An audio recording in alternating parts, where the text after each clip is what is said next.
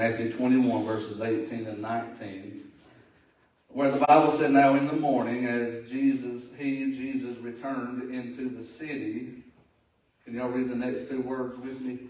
"He hungered." Did you know that God has an appetite? Verse 19, "And when he saw a fig tree in the way, he came to it and found nothing thereon, but leaves only, and said unto it, Let no fruit grow on thee henceforth forever. And presently the fig tree withered away." Today my assignment is to preach to you this message called Fruitful or Finished. Thank you. You can be seated in the presence of the Lord. Jesus was human. I like the way one preacher said it when I was growing up. My pastor would always say he was 100% man and he was 100% God. And so yes, our Lord who made the rivers thirst. Our Lord who made the food chain to feed us hungered. I want you to grip that in your heart this morning. If you went over to the woman at the well, Jesus said, "I must needs go through Samaria," because there was a woman that he was going to save by his grace. Amen. Yeah. And so while the disciples were out running errands to find the closest McDonald's, somebody say amen, and bring some food, by the time they got back, Jesus said, "I have meat to eat that you know not of." Jesus was hungry more for saving sinners than he was for eating a Big Mac. Amen. Jesus was hungry for the will of the Father. We know that in the garden when Jesus prayed, "Not my will, but thine be done." And so we know that Jesus, when he hungered, he was looking for something to satisfy his craving, but Jesus only had holy cravings. Jesus only had pure cravings. He was tempted like as all men, yet without sin. So he didn't look for cheap substitutes to satisfy his hunger and his thirst like so many do today. And in this text, Jesus comes up. He's physically hungry, ready to grab something to eat. Now, keep in mind, the Bible teaches us that by Jesus and for Jesus, all things were created. So this fig tree he walked up to, he created it. Right. Amen. Jesus designed that fig tree to produce fruit. Mm-hmm. But when he walked up to it with hunger and expectation, he found no fruit. It did not meet his hunger in that moment. And so what did Jesus do? Jesus rebuked the fig tree and placed the curse upon it, and it withered up immediately. And so I want to point out three things quickly. Then I want to give you the meat of the message this morning. Amen, people? So first I see divine expectations. Note that he hungered, and note that we too are designed to bear fruit for our Lord. If the Lord were to come to you to inspect fruit on your tree, would he find the fruit of the Spirit of God? This is a vitally important question. Would he find evidence that the Holy One of Israel lives on the inside of us? I would like to submit to you this morning the truth that if there is no fruit, then there must be no root. Anybody can produce an artificial appearance of fruit, but then when you grab it to eat it, it's a plastic fruit. Has anybody ever accidentally tried to eat a plastic ornament off of somebody's kitchen table? If you're with me, say amen. There's nothing more disappointing than grabbing something you think is going to be delicious, putting it between your teeth, and then spitting it out and saying, "Man, I didn't know that was artificial." Amen. And the devil is so good at camouflaging the artificial. He's so good at it, in fact, that he has convinced many church pew warmers that they're saved because they have fruit, quote unquote. You go to church, isn't that fruit that you're saved? You've been baptized, isn't that fruit that you've been saved? You've served the church for 20 years, isn't that fruit that you've been saved? Not necessarily. Right. It might look like it. Jesus taught this principle when he said that the devil would sow tares among the wheat. Jesus said, don't bother trying to separate the tares from the wheat because they look so identical that you will not have enough discernment to know the difference between the two. I tell you what you do. You let them grow together and I'll sort them out on Judgment Day. Amen. And so it's our business to love God, to love people, and let God be the judge of everyone. Right. But we get in trouble when we declare ourselves to be God's divine fruit inspectors and assessors, and we declare judgments over people as if we really know their hearts. God help us to understand that Jesus knows what is real fruit and what is not. I get disturbed sometimes when we often brag about how gifted we are in the Spirit of God. And, oh, I have the gift of this or I have the gift of that. And we can just talk about how God's using us.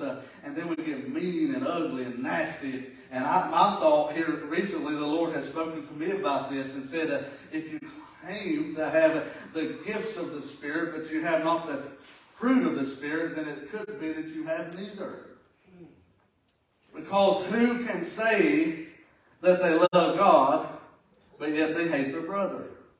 That's what the Word of God teaches. So we're talking about fruit this morning. We're talking about and comparing our lives to the fig tree. And we need to understand that there are divine expectations. That's why we were given the law of Moses to teach us not how we can be righteous in our deeds, but to show us our unfruitfulness and our unrighteousness without the aid of a divine Savior. Amen. And so we are found cursed under the law. We are declared guilty under the law. The Bible says there is no one righteous, no, not one. Because all have sinned and come short of the glory of God. If we rely on our fruit, we will leave God hungry every time. If God were to be pleased with us, could He come to our tree and find pleasant fruit for His appetite, or would He have to identify that we are actually modeling the place of a curse because we have no fruit to bear? So we see there are divine expectations. Number 2, I want to say that there is also divine interruptions. Look at verse 19 of our text again. When he saw a fig tree in the way, he came to it and found nothing thereon but leaves only. And said unto it, let no fruit grow on thee henceforth forever. And presently the fig tree withered away. Jesus came to this tree. He knew what He created it to do, but because of the curse of sin, that tree was not producing but like He originally designed it to produce. So He interrupted its repetitive cycle of fruitlessness. And aren't you glad for the day that Jesus interrupted your repetitive cycle of fruitlessness? I remember I was only 11, but I thought I was saved by the grace of God. But I had not the Spirit of God living within. I had not the gifts of the Spirit, nor the fruit of the Spirit to show for it. And the Bible says, hereby we do know that we are the children of God because He hath given us of His Spirit. But I did not have the Spirit of God living within. I thought I did, but I didn't. And the Lord did not allow me to go on in my repetitive cycle of fruitlessness, but He interrupted my schedule to show me that my fruit and my tree had no fruit and that I needed Jesus in my life. Amen. I'm glad to say that God often interrupts us when we are on our own pathway to fruitlessness and destruction. This is especially true if you claim to be a child of God. The Bible says if you say that you're His but He doesn't discipline you, then you are an illegitimate child according to the Word of God. You're not even His if God don't interrupt you and correct you whenever you're not bearing the fruit of the Spirit of God in your life. It ought to bother us when we are contradicting the work of the Holy Spirit in our lives. It ought to trouble us, but some people get a kick out of it and actually thrive on drama and anything they can do. Saul, why kickest thou against the pricks? God the Holy Ghost asked Saul, also now known as Paul the Apostle. He was on his road to Damascus and he was ready to kill some Christians. And God interrupted his fruitlessness and said, boy, you think you're religious? Boy, you think, I'm paraphrasing a little bit, is that all right with everybody? You think you've got it going on, but you're resisting me. You're resisting the Holy Ghost. And that day he smote him with blindness and sent him to someone in the church who had the gift of leading him to the Lord and recovering his blindness. Because God interrupted that cycle of fruitfulness, or fruitlessness rather. And if you're His, He's going to do that. If a church belongs to Jesus, then Jesus is going to prune the fruit tree. Jesus is going to interrupt our regularly scheduled programs that bear no fruit unto God. Can somebody help me this morning preach this message? I'm glad for divine interruptions where Jesus steps up and He curses what we have blessed because He wants to bless what has cursed us. Can somebody say amen? Jesus wants to turn the tide. Jesus wants to bless. Jesus wants to conquer. Jesus wants to bear fruit unto righteousness through us. But sometimes in order to do that, He's got to interrupt that repetitive cycle of fruitlessness. So here's my note. He denied direction. That fruitless tree, I'll call it, it was supposed to bear fruit. It was just going to go right on like it always had. Right. Jesus said, nope. You were created to bear fruit. And if you're not bearing fruit, you're wasting space. Dry up and die. God didn't create anything to not bear fruit. God's a fruitful God. God wants the church to reproduce. God wants the church to grow. Never anywhere in the Bible will you find where God called a church to be at a plateau or in decline in their growth, numerically or spiritually. Because as long as they're sinners that have not received Christ as Savior, we still have a mission to reach the lost at all costs. And He said, go ye into all the world and preach the gospel to every creature. And I just wonder if Jesus came up to the average fig tree church today, if you find any fruit that symbolizes the working of the Holy Spirit in that congregation. Amen. Divine interruptions, thank God that when Jesus finds lack in His church, as He so commonly did in the book of Revelation, when He addressed the 7 churches of Asia, He would commend them for their efforts, but He would never dodge the issues that each specific church had, because He was pruning. He was taking away those dead branches. He was cultivating the ground, saying, strengthen those things which remain. You've lost and left your first love. Come on back to me. There's still hope. There's still hope for the hopeless. There's still healing for the hurting. The church still has purpose. Come on. Don't get distracted. Don't fall in love with this world and forget why I called you and why I put you. And He would rebuke the churches in love, but sternly, so that He could prune them, so that they could produce more fruit for Him. Right. Divine interruptions. We pray for revival until God sends revival in a way that we don't like. And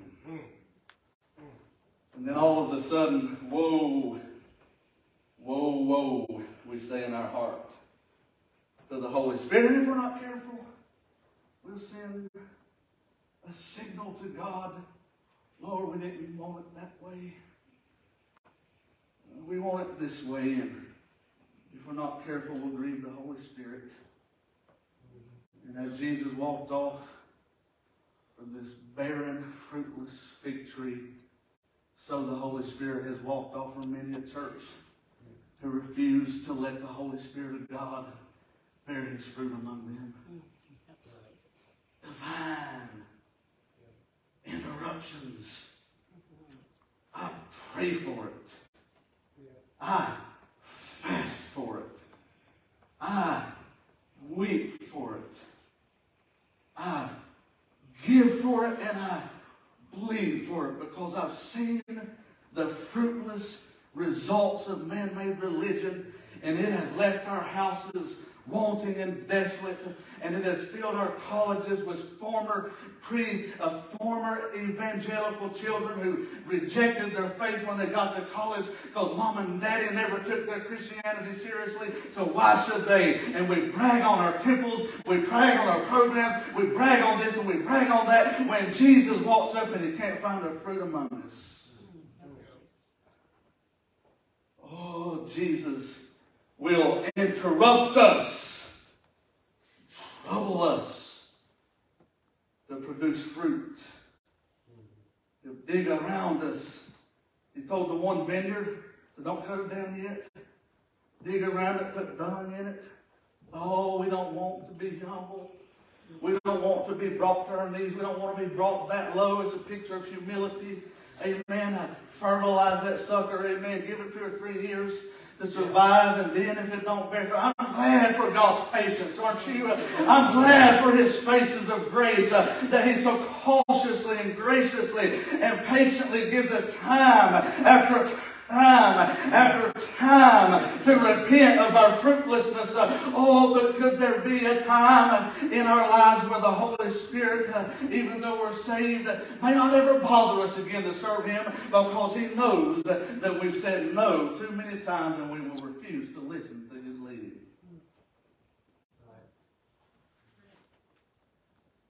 Disruptions, interruptions. But hold on, it gets better. I'll let you up for oxygen, amen?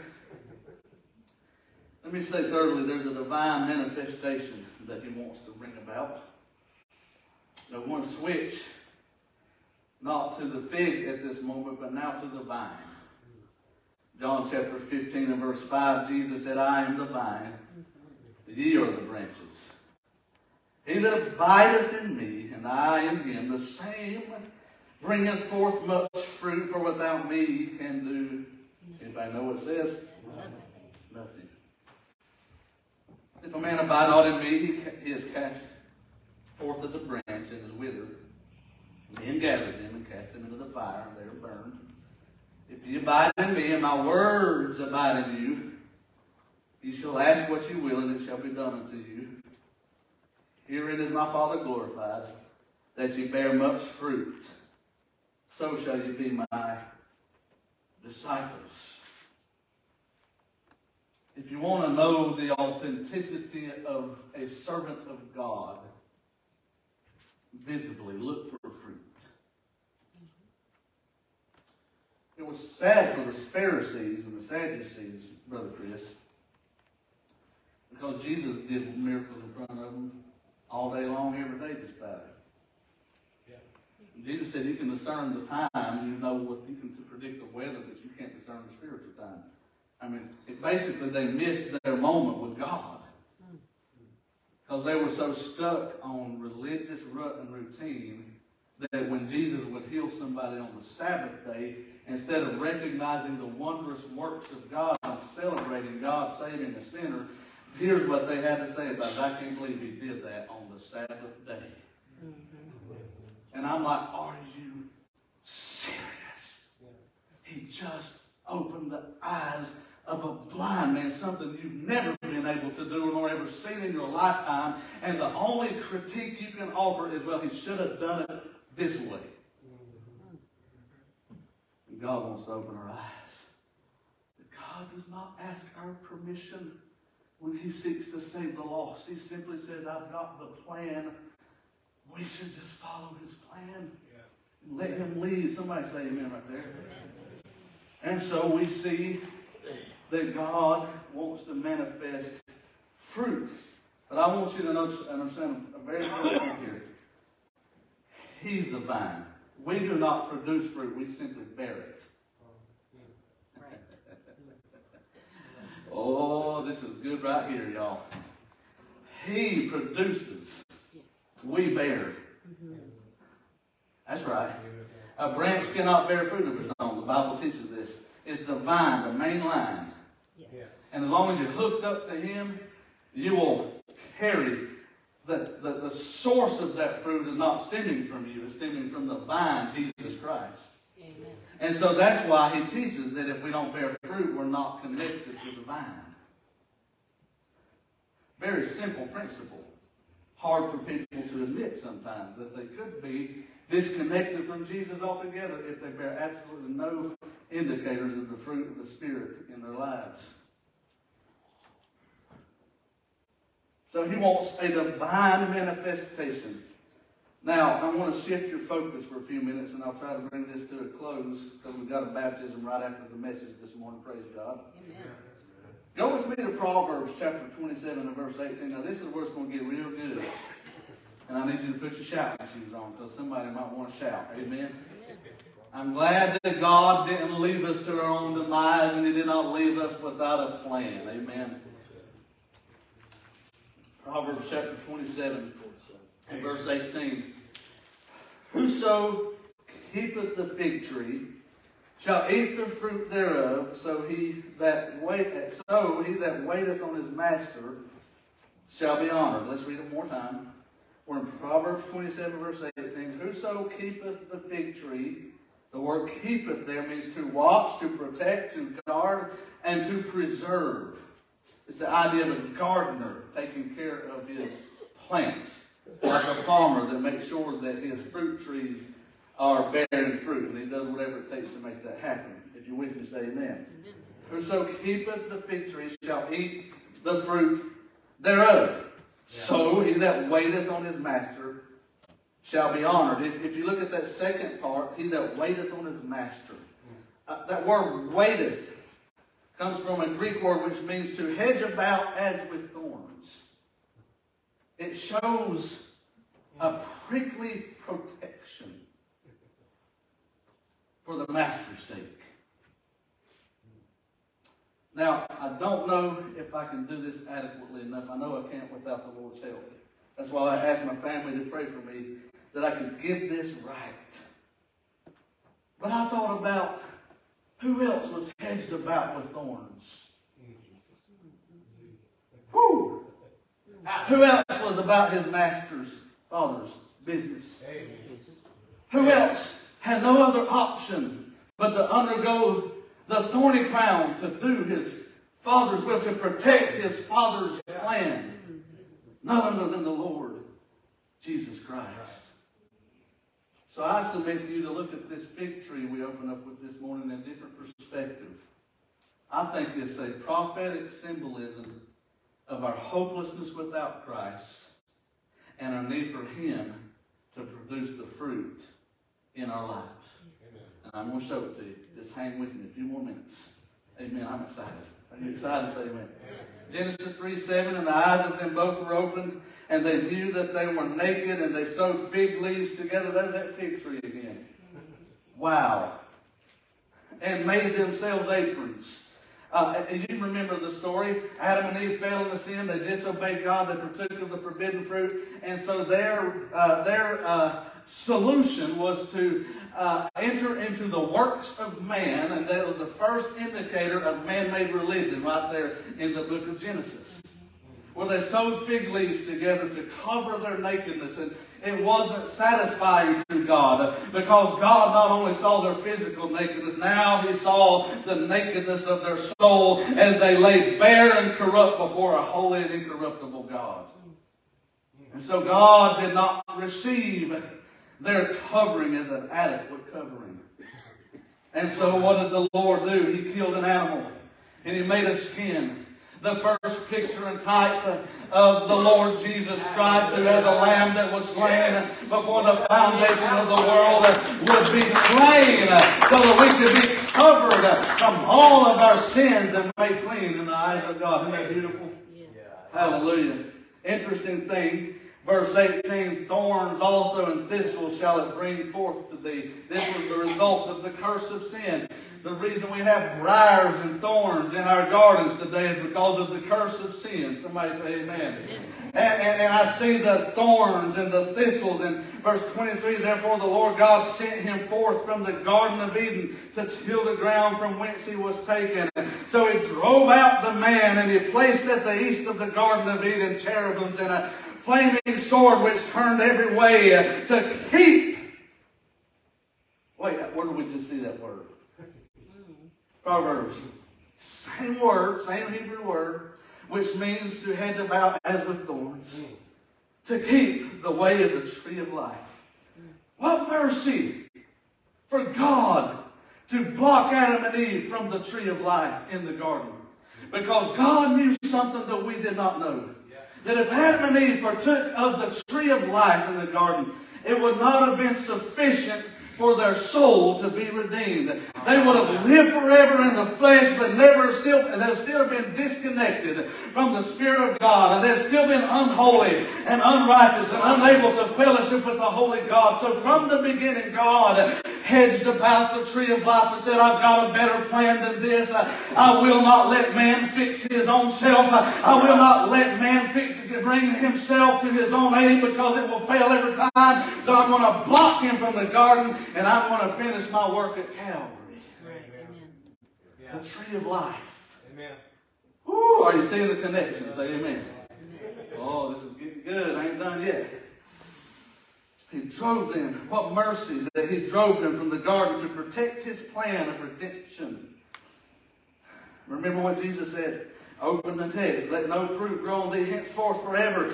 And presently the fig tree withered away. And I told you we need to liken that unto fruitless man without the aid of the Holy Spirit. Do you remember what the book of Galatians chapter 3 and verse 13 teaches?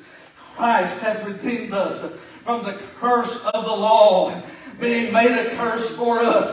For it is written, cursed is everyone that hangeth on a tree, that the blessing of Abraham might come on the Gentiles through Jesus Christ, that we might receive the promise of the Spirit through faith. I can imagine how broken-hearted God was to drive his own children from the tree of life, but I can also imagine how gleeful he was when the veil of the temple was rent from the top to the bottom, and the Holy Spirit, as if to say, come one, come all, partake of the tree of life. If you will partake of his waters, you'll never thirst again. Amen. Think of the hedge of thorns upon his head as he became the curse, so that you can become blessed by God's redemption plan. Hallelujah. Hallelujah. Now here's a few little trivial facts about the fig tree that you might need to know this morning. The fig tree and its fruit, figs, have been used for a wide variety of purposes throughout history, some of which include food. That's obvious. You know what Jesus said? John 6:35, I am the bread of life. He that cometh to me shall never hunger, and he that believeth on me shall never thirst. We can do it our way and be hungry still, or we can do it God's way and never hunger or thirst again. Amen. Medicine. The fig tree has been used in traditional medicine for its healing properties. The latex sap of the tree was used to treat a variety of ailments, including skin conditions, respiratory problems, and digestive issues. Jeremiah chapter 8 verse 22 says, is there no balm in Gilead? Is there no physician there? Why then is not the health of the daughter of my people recovered? I ask every church in America and around today, is there no hope in the gospel? Is there no solutions in the Word of God? Why then does the daughter, or the bride rather of Christ, suffer? And why are we not healed? Some biblical scholars believe that the balm of Gilead referred to in the book of Jeremiah may have actually been a reference to the fig tree and its sap, which was also valued for its healing properties in ancient times. The fig tree was a common tree in the region, and its latex sap was used as a natural remedy for a variety of ailments. So it made me think of Isaiah chapter 53 and verse 5, when he who knew no sin, he became a curse for us. The Bible said, but he was wounded for our transgressions. He was bruised for our iniquities. The chastisement of our peace was upon him, and with his stripes we are healed. I tell you, this morning, he cursed the fig tree which symbolized us, and he stepped up into that position and took the curse upon himself so that he could trade places with you. What a trade this morning. I might should have titled my message, what a trade. What a trade, what a trade. That the King of Glory would swap places with vilest of sinners and say, I'll take the curse so that you can take the blessing. Somebody needs to shout at Woo! Medicine. Medicine. Not only that, but clothing. And I'm not talking about the fig leaves, though that could be applicable. We've already declared what that's symbolic of, but listen, in ancient times, the fig tree's bark was used to make clothing, shoes, and other textiles. The bark, are you listening, was stripped from the tree. I thought about how this stripped our blessed Lord's skin from his rib cage with the cat o' nine tails, and they stripped the tree of life of its bark. It said it was soaked in water. I thought about how that from his side flowed forth blood and water as it was prophesied. And the Bible said, and the historically said, the skin of the bark of the tree was then beaten to produce a soft, pliable material. He took the beating so he could be gentle, so that he could be healing. Oh, the Lord takes his sword out, and yes, a two-edged sword. It'll devour whom it needs to devour, but it'll heal whom it needs to heal. God doesn't typically cut to heal. He cuts to heal, and I'm glad that he was beaten so that the grace of God, so that the character of God would be tenderized through his grace, and he could approach us as a holy God and give what we need for healing. Otherwise, when we step into his presence, we will be abolished immediately. He took our beating. Oh, and I thought about Isaiah 53:4. Surely he hath borne our griefs and carried our sorrows. Yet we did esteem him smitten, stricken, smitten of God, and afflicted. And many that day laughed at him, mocked at him, said, heal thyself. They assumed him to be just another common sinner. They assumed him to be worthy of the stripes that he bore. Yeah. They assumed that God must be angry with him, that he is paying his just reward for his sins. Considered him stricken and smitten of God, not understanding that Jesus may have been smitten by the Father, but not for his sin, but for your sin. Amen. And for my sin. And how shall we escape if we neglect so great a salvation? If under the law they died without mercy under 2 or 3 witnesses, how much more, how much a sorer punishment, suppose ye, shall he be thought worthy to have trampled underfoot the blood of the Lord Jesus Christ and have put him to an open shame.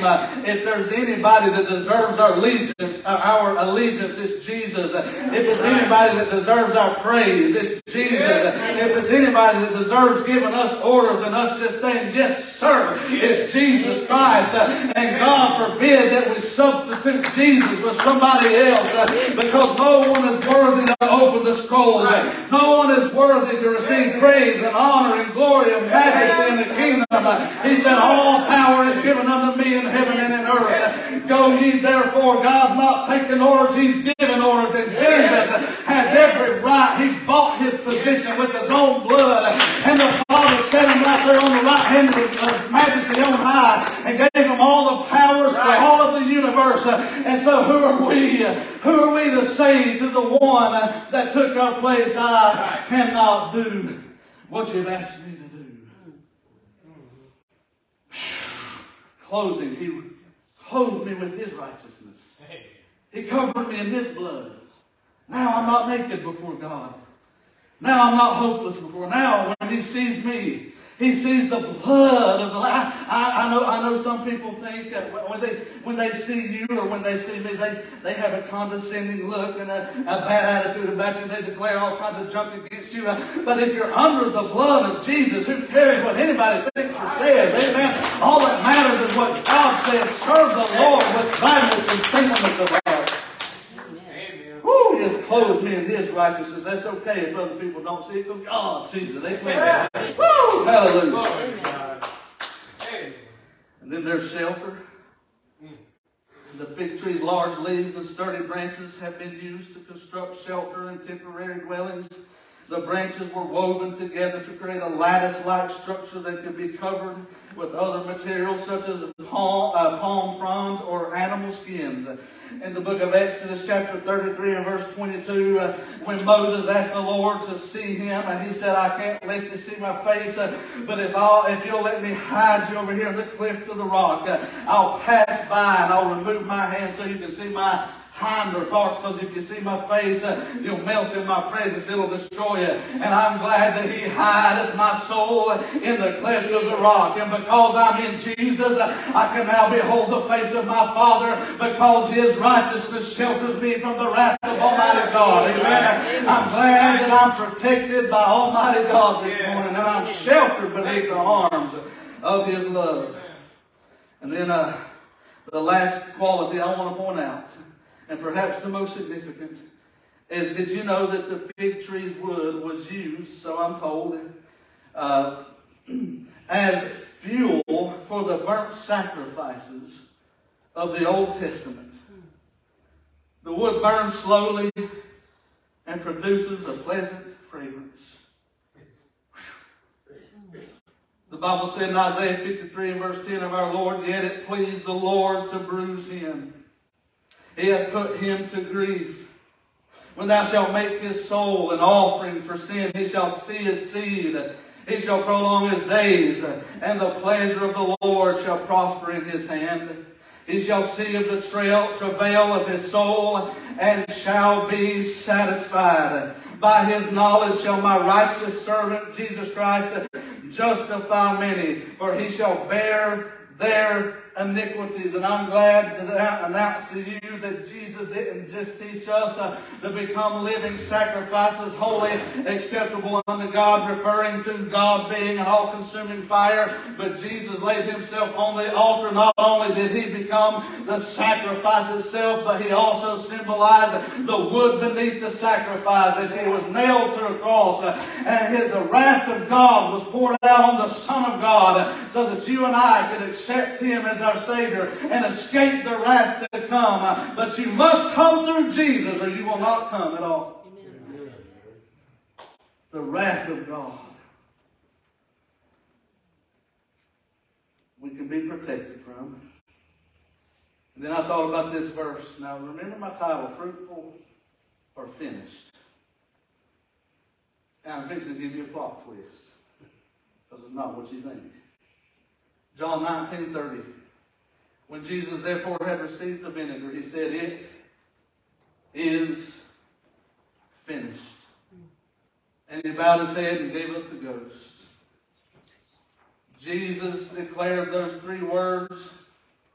And when he declared those words, the sacrifice was provided. God finished his sacrificial work. And I believe for every man, woman, boy, and girl that places their faith in the Lord Jesus Christ in repentance of their sin and faith in him, receives these words declared over the salvation of their soul. It is finished. I'm glad that when I was not fruitful, the Lord was not finished. Amen.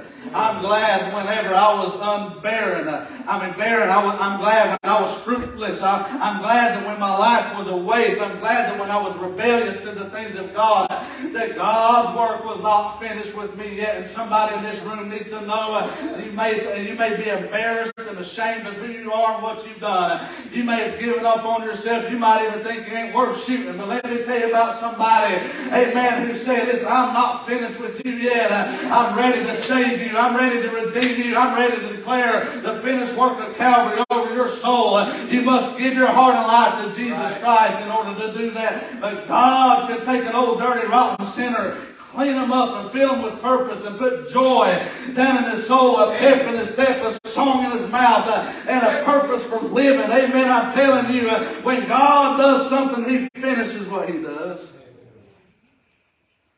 Are you fruitful or finished? You need to be finished so you can be fruitful. You say, what do you mean, Brother Gary? I mean this. When Christ became my substitute, I was finished. I was done for. I was finished with Gary Cole. I died to self. And now Christ lives in me, and His fruit is born on my branches because He turned the place of the curse into a place of blessing.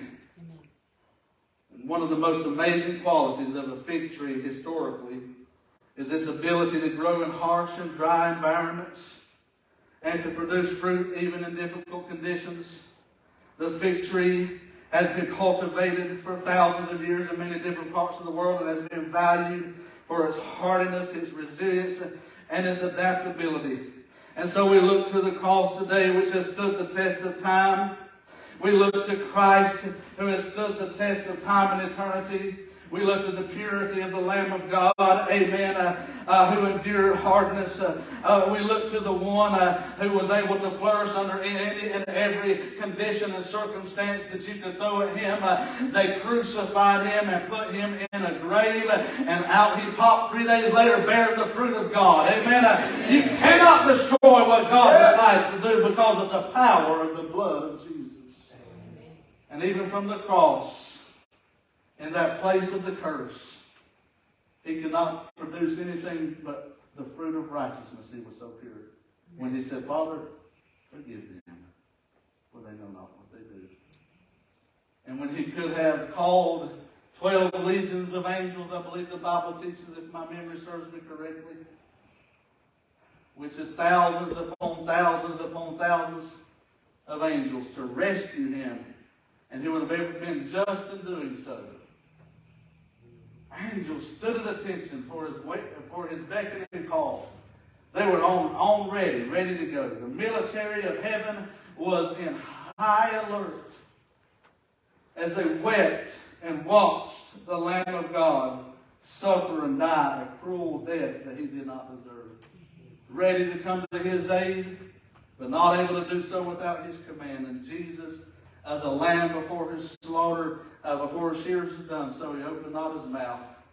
When He could have defended Himself, He let His righteousness before His Father defend Him. And now people who reject the cornerstone and they refuse to bow and humble themselves to the Lordship of Jesus Christ, they may do so in boldness and cockiness and arrogance today, as if they're going to get the last laugh. But one day, the stone that the builders rejected has become the chief cornerstone, and Jesus Christ was not only the Lamb of God, now He's the Lion of the tribe of Judah. And though He was meek and lowly, He's not weak, and He's all powerful, and He's omniscient, He's omnipresent. And I'm telling you, we are given a name which is above every name, that at the name of Jesus every knee shall bow, every tongue shall confess that Jesus Christ is Lord, to the glory of God the Father. And it will behoove us as His children to bow both knees to the Lordship of Jesus Christ in everything we say and do. And my friend, if you're here today lost without God, I would encourage you right now, as they come to start playing a song of invitation, I want you to come down right now and I'll take my Bible and show you how that you can have a walk with God and know that your sin debt's forgiven. Would you stand to your feet, every head bowed, every eye closed for just a few moments? We're going to give someone an opportunity to come give their heart and life to Jesus. Listen, God's not done yet. You may have given up on yourself, but Jesus finished a work that you can take full advantage of if you'll just come to Him. I invite you to come. Give your heart and life to Jesus right now. Why wait? Why wait? Don't let them pass you by. Don't let them walk on by. If you're a child of God this morning, you need to pray and you need to talk to the Lord about some things. You just come on up. Don't be bashful or shy about it.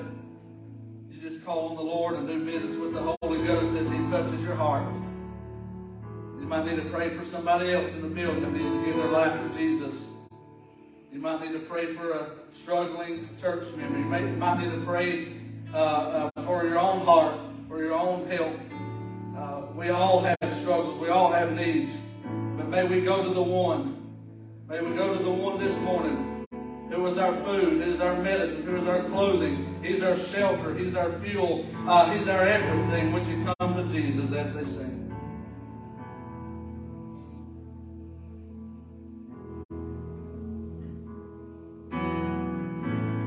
Hear the voice of love that's calling.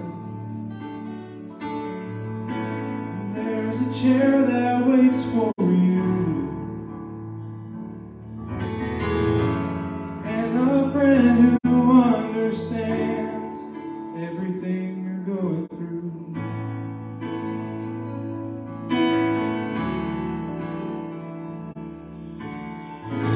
But you keep standing at a distance, in the shadow of your shame. But there's a light of hope that's shining. Won't you come and take your place? And bring it all to the table. There's nothing He ain't seen before. For all your sin, all your sorrow and your sadness, there's a Savior and He calls. Bring it all to the table. You can see the way you carry the fears that hold your heart. But through the cross you've been forgiven. You're accepted as you are. So bring it all to the table. There's nothing He ain't seen before. For all your trials, all your worries and your burdens, there's a Savior and He calls. So bring it all to the table.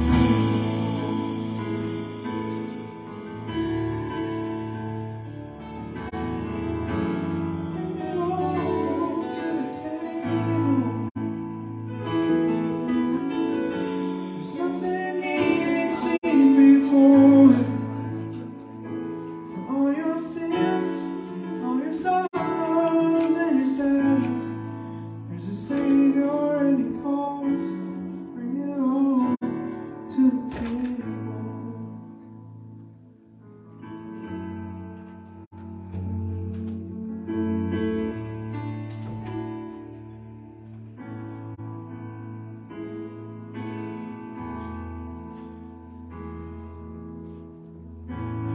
He can see the way you carry the fears that hold your